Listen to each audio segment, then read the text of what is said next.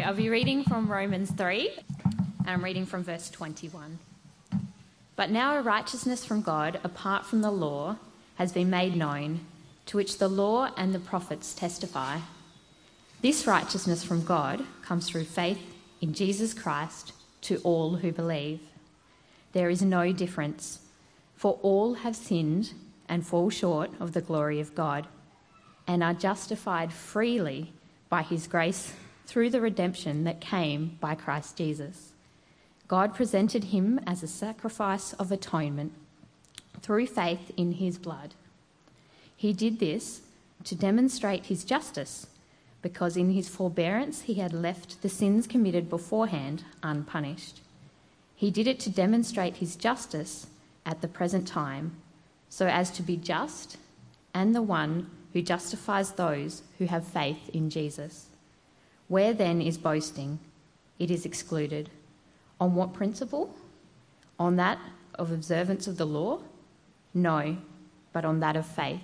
Well, it is good to be with you today, and if you're a regular, you may be very surprised to know there is a detailed outline for one of my talks. So there you go. If you like outlines, follow on. Hopefully that will help you with where we're heading today. Let me pray, and then we'll get into our talk. Heavenly Father, we thank you that we can come here today with freedom to sing praises to you, to remember what you've done for us, and to consider your word and how we need to live by it. Help us to do that now. Amen. There was a story of when I worked as an occupational therapist when I was in my early 20s. When I was in my early 20s, and I was very eager and keen, and I just finished university, and by my fourth year at university I was really involved at the Christian group on campus and was loving that, and I get to working in the hospital as an occupational therapist in mental health, and I was a little bit exuberant. And someone said to me, did you go to church? And then I just went on this launch of, and I love this about God and this about Jesus. And I went on for a while, and they were just a little bit dumbfounded and perplexed. And what actually happened was, that wasn't interesting, and as I'm reflecting on, wasn't that interaction. That person I spent a lot of time with, actually, and engaged with lots. But it was the slap on the wrist that I got for my behaviour. It wasn't any official thing, HR wasn't involved, but it was my direct boss just saying how inappropriate it was, the way that I behaved to talk about Jesus in the hospital. Not that someone asked me or anything like that, but just the fact that I brought up Jesus and I was talking about him was intolerant. So I think if you go to any workplace HR department, any public school, most likely all of our community connections, you will see that they all hold to the same supreme virtue.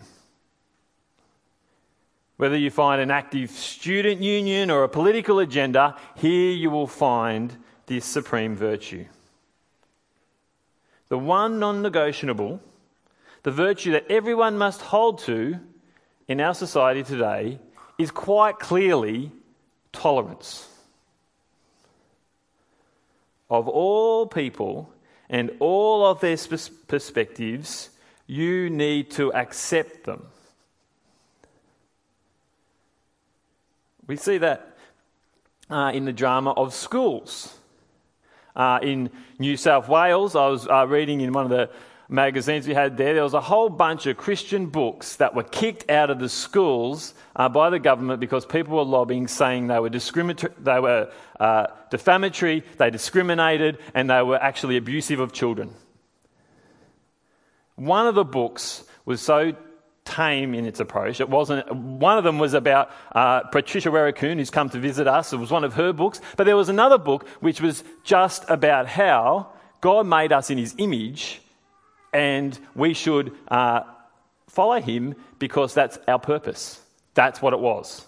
It wasn't on the big hot topic agenda that Patricia's book may have brought up, but even that book was considered to be offensive.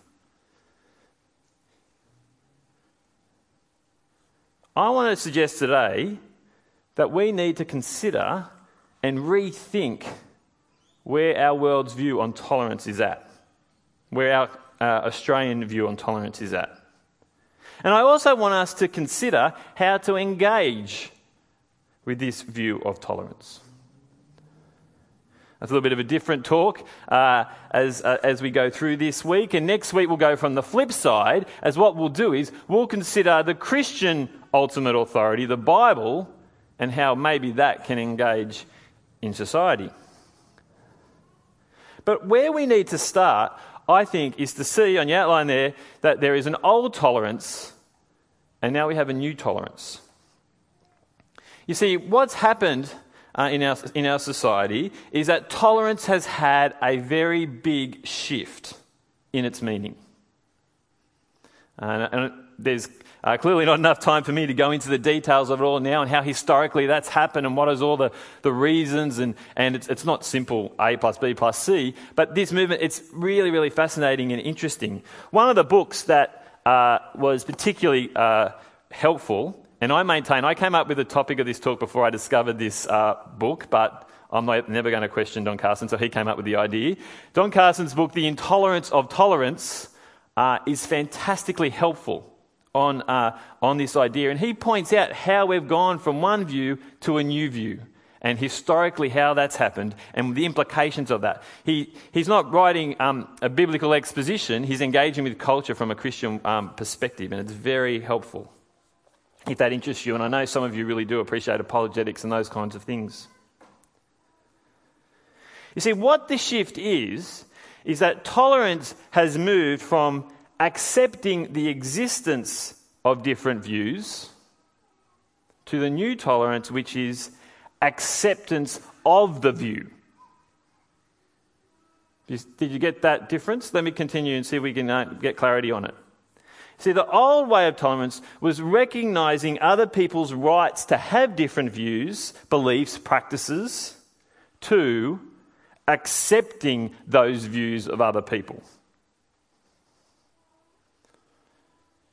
The old way was allowing free expression of contrary opinions, to accepting another person's position means believing that it's true, or at least believing that it's true for them if it's not true for me. Do you see that distinction? Because it's a really important distinction. And we see this change shape our community that we live in. You see, the old tolerance allows for holding strong views that he or she insists others have the right to reject those views and make up their own mind. You see this in debates at university. I remember when I was at university, and we had a room that we were allowed to use for our Christian group, and it so happened to be next to the Muslim prayer room. And for one of my years, the guy who was running the Muslim prayer room, he and I chatted, and we had debates in which we were able to engage and discuss and argue and agree to disagree, and it was vigorous and it was engaging and helpful. And then he got shut down in my last year and was not allowed to engage. We cannot say something is absolute without it being discriminating of others, without it being inflammatory. There's a quote that's often associated to Voltaire, but it was just found in others around him's writings. He never necessarily actually said this, but the quote is very poignant. The quote goes, "I disapprove of what you say, but I will defend your right to say it." That is not the new tolerance of today. That is the old way. Now, what I'm suggesting and what I'm not wanting to do is to suggest that I'm making a case that the old tolerance is the supreme virtue that should be where we move towards. In fact, it can't work that way. It operates differently. It doesn't want to be a virtue, because what it's saying is people determine what they think is the most important virtue, and while they may consider theirs to be the objective truth, someone else can also think that, and as you engage, you've got a better chance of understanding what it is. You don't try and make tolerance the ultimate. This is the picture that we live in. I wonder whether you can start to think of times when you've engaged with people and you've heard this idea of tolerance being thrown at you. You see, in the old view of tolerance, Christianity can make its case, as can other religions. And it can be heard with tolerance. But with this new tolerance, there is a clash. There is a fight, there is a kind of conflict that is going on. And there are significant implications for Christianity with this new tolerance. The reality is, if Christianity is making very clear and specific truth claims that actually say that others have to be wrong because they contradict, Christianity is treated with increasing contempt. If popular opinion favours something that is contrary to the Bible, and we believe the Bible is God's word and has ultimate truth, we are sidelined as ignorant and actually the arrogant, intolerant ones. If you know me, I like joking around a bit, and I like comedy. But if you engage with any comedians, other than that, most comedians are completely crass and you can't listen to them half the time anyway. But if they've got something to say, often what comedians will do, they will go with the popular opinion and bag out the minorities of all sorts, including Christians. What we have is that two ideologies clashing, that in a way that makes it impossible for them to coexist. See, the Christian viewpoint is starting from a very different place. So the reality is, if we do any reading on history, we see that Christianity has shaped our society, our founding roots is deeply embedded in Christianity. As the founders of our society and what our laws look like and how we live. But we've moved from that to now, rather, Christianity is one that rubs up against and rejects the current prevailing virtues and ethics. It's a very big shift, and it means we have a very different starting point in engaging with people. See, Christianity is no longer just needing to present the truth and argue, is it true?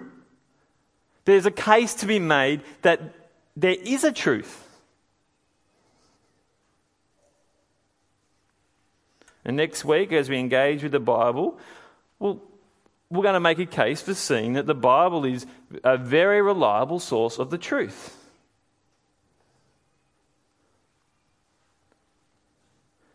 And what we see with these implications is that we need to engage with assumptions. You need to be informed. You need not just to consider truth, you need to be challenged with, is there truth?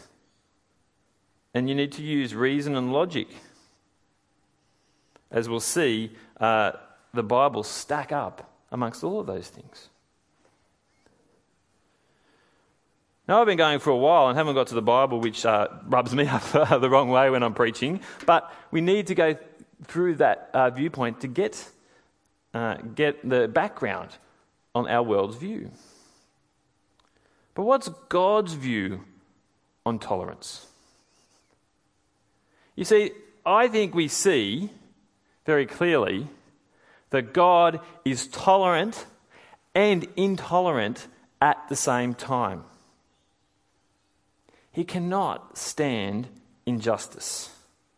The Bible consistently speaks of God's disdain for the lack of right, especially when his people are not doing what he wants and caring for other people. Case in point, Exodus chapter 22 should come up on the screen. Do not mistreat or oppress a foreigner, for you were foreigners in Egypt. Do not take advantage of the widow or the fatherless. If you do and they cry out to me, I will certainly hear their cry. My anger will be aroused, and I will kill you with the sword. Your wives will become widows, and your children fatherless. The point being, God hates wrong. He's intolerant of it. Not tolerating it, not accepting of that view that you can treat widows horrendously. In the prophet Hosea, we see God's very blunt disdain for the way his people carry on. Hear the word of the Lord, you Israelites, because the Lord has a charge to bring against you who live in the land. There is no faithfulness, no love, no acknowledgement of God in the land. There is only cursing, lying and murder, stealing and adultery. They break all bounds and bloodshed follows bloodshed. Because of this, the land dries up and all who live in it waste away. The beasts of the field, the birds in the sky and the fish in the sea are swept away. The picture, one example of the Bible's message that God hates wrong. He won't stand for it. Whenever human beings are mistreated, God is offended and he's intolerant of it. And even further to this, God is not going to tolerate being rejected. In Romans, a little bit earlier from the passage we read today, we read very clearly, the wrath of God is being revealed from heaven against all the godlessness and wickedness of people who suppress the truth by their wickedness. John 3:36. This verse comes from one of the most tolerant verses in the Bible, doesn't it? John 3:16, that classic passage about God loving the world and giving life. Following that, God's very clear, whoever believes in the Son has eternal life, but whoever rejects the Son will not see life, for God's wrath remains on him. We see, yet, his tolerance of us, it's implied. It's important. And we're going to get to that. But even within his intolerance, we see God tolerating our sin. In chapter 1 of Romans, what follows on, Paul's writing Romans and he's saying people are rejecting God and doing all sorts of things. And God's response is to say, okay, then go and do it.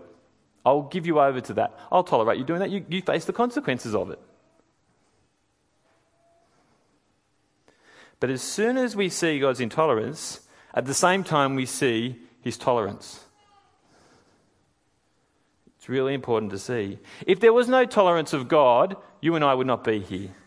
There would be the garden, there would be Adam and Eve sinning, God saying, ridiculous, I told you to follow me, you're destroyed, game over, you and I don't exist. But God tolerates. Have a look at 2 Peter chapter 3, 8-9. Great verses that remind us what God's doing now. Peter's talking about the idea that Jesus is going to come back, but he hasn't come back yet. And this is what he says. Do not forget this one thing, dear friends. With the Lord, a day is like 1,000 years, and 1,000 years like a day. The Lord is not slow in keeping his promise, as some understand slowness. Instead, he is patient with you, not wanting anyone to perish, but everyone to come to repentance. See, what he's saying is, I'm tolerating your hijinks, your rejection of me, your sin, because I want you to come back to me. I want you to come back to me. I want you to repent, turn back. But no sooner do you get this beautiful picture of tolerance, verse 10 actually goes on to say, but don't forget there will be destruction and it will be final. Tolerance and intolerance together. But as always, if we're going to understand God's perspective with absolute clarity, we need to go to the cross. And I want to suggest to you all of this we see, the cross is where tolerance and intolerance coexist harmoniously. You probably have already kind of picked that up. Romans 3, one of the purple passages on how Jesus saves us and what he's done on the cross, we had read to us. Let's have a look at it. But now, apart from the law, the righteousness of God has been made known, to which the law and the prophets testify. This righteousness is given through faith in Jesus Christ to all who believe. There is no difference between Jew and Gentile. For all have sinned and fall short of the glory of God, and all are justified freely by His grace through the redemption that came by Christ Jesus. God presented Christ as a sacrifice of atonement through the shedding of His blood to be received by faith. He did this to demonstrate His righteousness, because in His forbearance He had left the sins committed beforehand unpunished. All have sinned. I'm not going to tolerate this rejection. You have, even if you're a good person, rejected God on some level. And that's what all the way leading up to this point in Romans has been on about, in all the different perspectives and arguments he's making. He says, ultimately, no matter whether you're Jew or Gentile, you're following the law, you're not following the law, your problem is, I'm perfectly good and holy, you are not. But God's mercy, the sacrifice of Himself in verse 25, God presented Christ as a sacrifice of atonement. That Jesus steps into our place. What God cannot tolerate sin, He steps into our place for. So He can tolerate us, who are the ones who have rejected Him. It's where tolerance and intolerance coexist, where God can bring it together with beautiful clarity. We reject Him, and He tolerates us through dealing with our sin on Himself. That He doesn't tolerate the sin in us, He deals with it so we can be with Him. You see, Jesus on the cross shows God's intolerance of sin, where God's wrath is being poured out on Jesus for humanity's rejection of Him. And Jesus on the cross shows His toleration of us sinners. As we had communion today and we were being reminded what Jesus has done on the cross, that He died for us so that we're not considered sinners. The Bible does not call Christians, give them the title sinners, because He has dealt with our sin. His Son takes our place.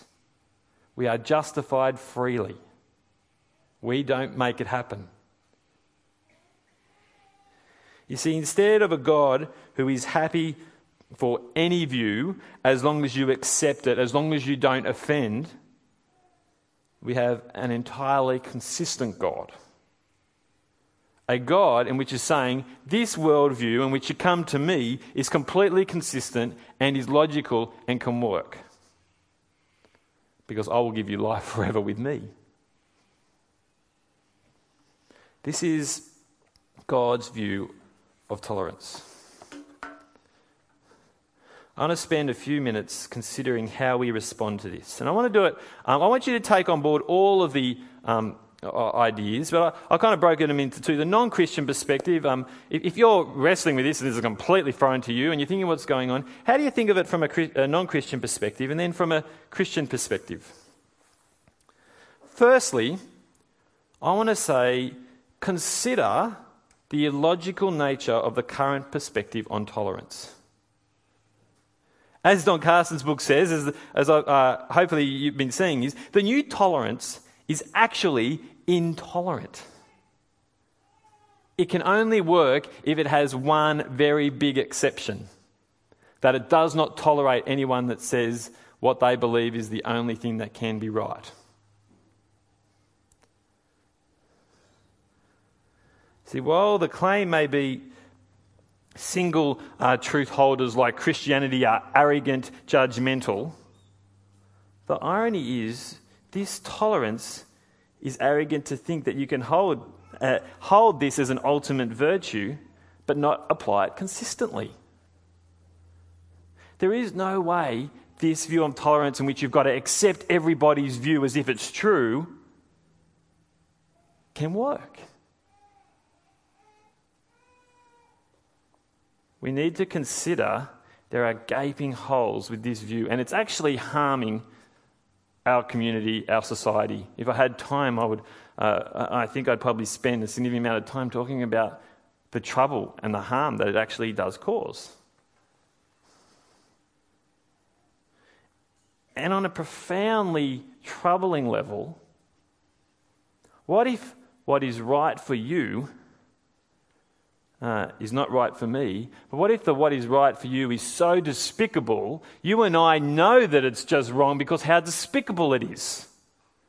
If it's horrible acts of terror, if it's paedophilia, and those things that we know, if someone says it's right for you, that's the problem with this view of tolerance. The second thing I think we need to consider is consider the older view of tolerance and truth. Why can we not take more of an old tolerance approach, choosing to disagree? Why not be part of a culture that embraces, respects meaningful engagement and disagreement? Why not consider truth? We're dependent upon truth all the time. We need facts to live. We don't live in a chaotic world.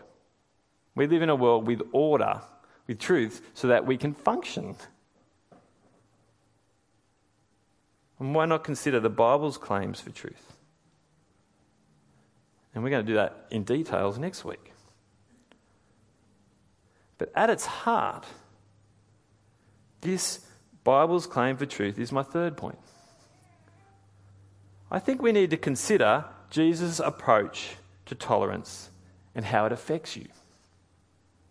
You see, what's good for you is not good for me is not really that helpful. I think what's much better is what's bad for you is bad for me.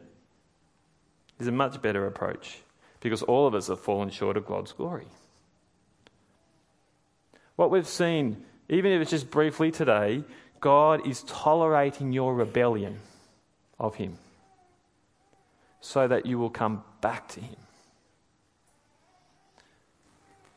Have you considered Jesus on the cross? Have you considered that this is where you should be? Have you considered how tolerant God is of you because he wants you to deal with your problem?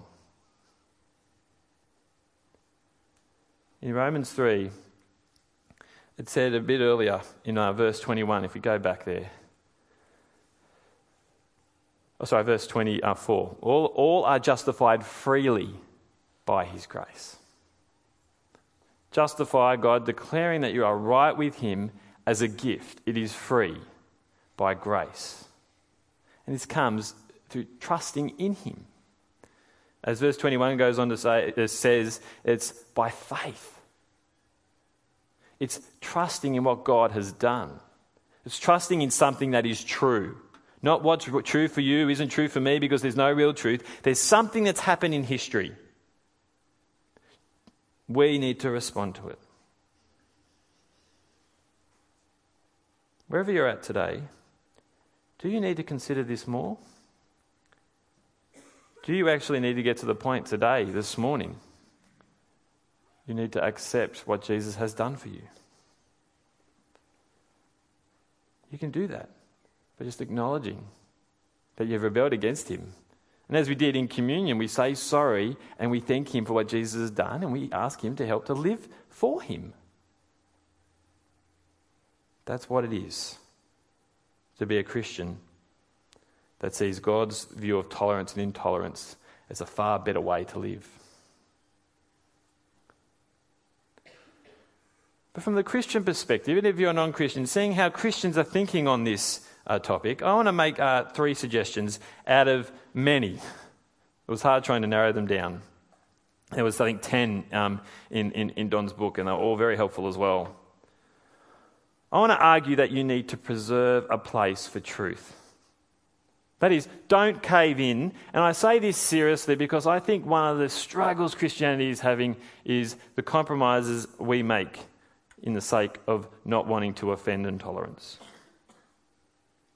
Don't let your culture compromise the gospel. It's not okay to accept another way as a truth option, even if just for a little bit, so as not to offend. While this new perspective on tolerance exists and it prevails, maybe God will turn things around, there'll be a revival, and at some point will dissipate. Maybe it won't be in our lifetime. But while it prevails, it's going to get harder and harder and harder. But what we need to keep coming back to is Jesus Lord. Did he save? Yes or no? It's a yes. The purpose of life is to live for him, so it's not okay to lessen this. But the second perspective I want to make is that we need to keep presenting the inherent inconsistencies of tolerance. But we need to do it with grace and not arrogance. We need to keep presenting that the idea of this tolerance, it's a fake freedom. We love freedom in Australia. It's one of the virtues that we hold, one of the things that we're just desperate for. We love the idea that we are a free people. But this tolerance is not giving us freedom. Because whenever there's a restriction on speaking what you think is the truth, that's actually a pulling back from a freedom.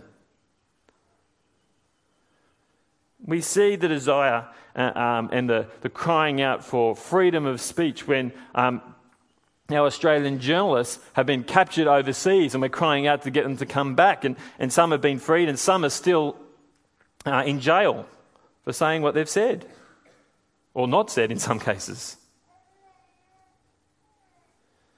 But we don't have a license, and I say this seriously, and it's my fear, and I think this is where Christians sometimes get it so wrong, maybe even myself on occasions. We don't have a license to be rude and arrogant. So one of the things in public schools, what is it you have to do if you're allowed to go in on the odd occasions we are in South Australia, and I know there's a few of you that take that privilege and it's a great thing we do. You can go into a Christian school and speak about Jesus. What do you have to say before you say anything about Jesus? This is what Christians believe. Christians believe this.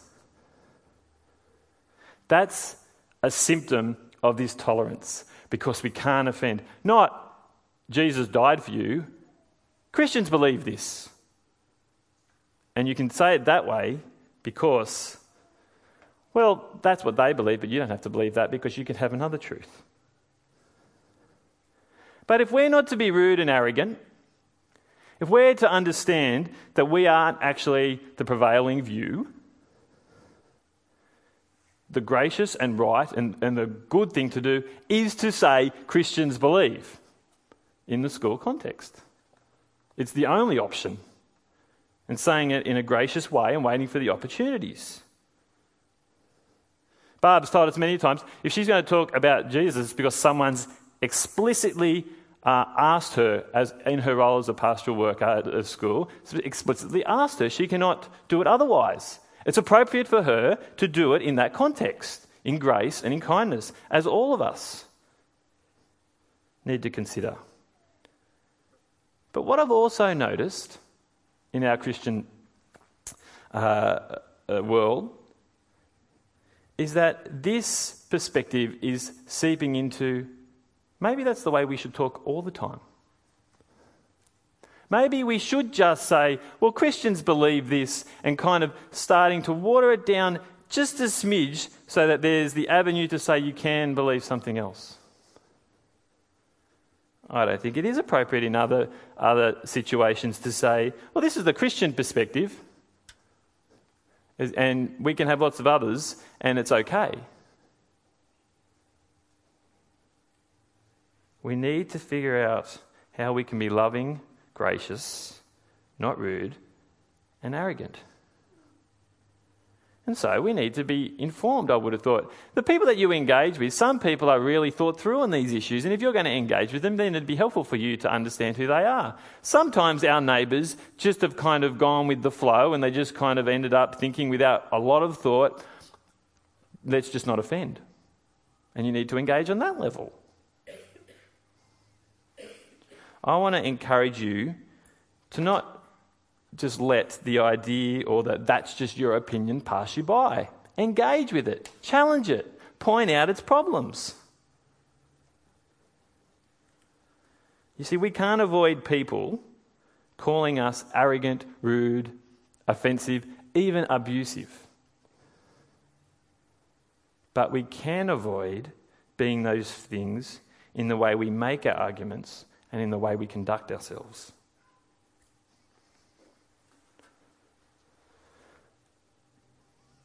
The last point I wanted to make is I think this new tolerance means Christians need to be prepared to suffer. All around the world, this is happening in profound ways, but I want to say to you that as more and more tolerance this way wins, we are going to be challenged. In Adelaide, I've heard of a story of kids who have in Christian schools been ostracised for a particular view they have made on the Bible.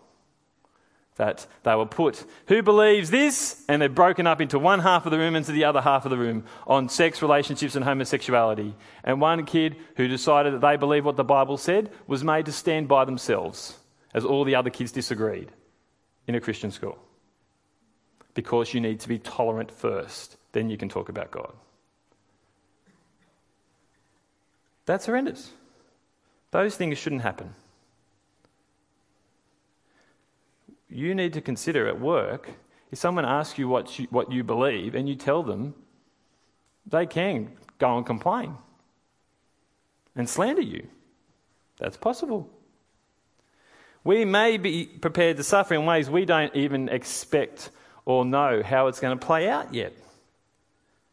Taking a stance in a gracious, loving and kind way does not mean that you can be bullied, ridiculed, sacked or even sued. I know of someone who was trying to help out another person at work who was trying to tolerate their kind of lack of ability in an area, but it was someone from the opposite sex done in a completely appropriate setting. And they made all these false accusations when all that person was trying to do was engage kindly with them, and they just said that they were being intolerant and unhelpful and abusive, and it went through a massive debacle.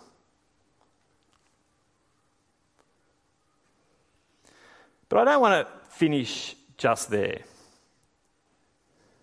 Because you see, I think if we're going to be prepared to suffer, to present the truth, surely we should delight in the Lord, as the Psalms keep on telling us to. To not be scared or fearful. If you go away scared, I think you've missed the point, because God is still building his church. God is still faithful. And you know what? It's actually kind of exciting being in this community and culture at this time, because it's in these moments where God, you see, work throughout history and people come to actually trust in him. Apathy gets put aside when people have to make a stand. It's an opportunity for us not to be apathetic, but to be bold and have more opportunities to speak the clarity of what Jesus has done on the cross.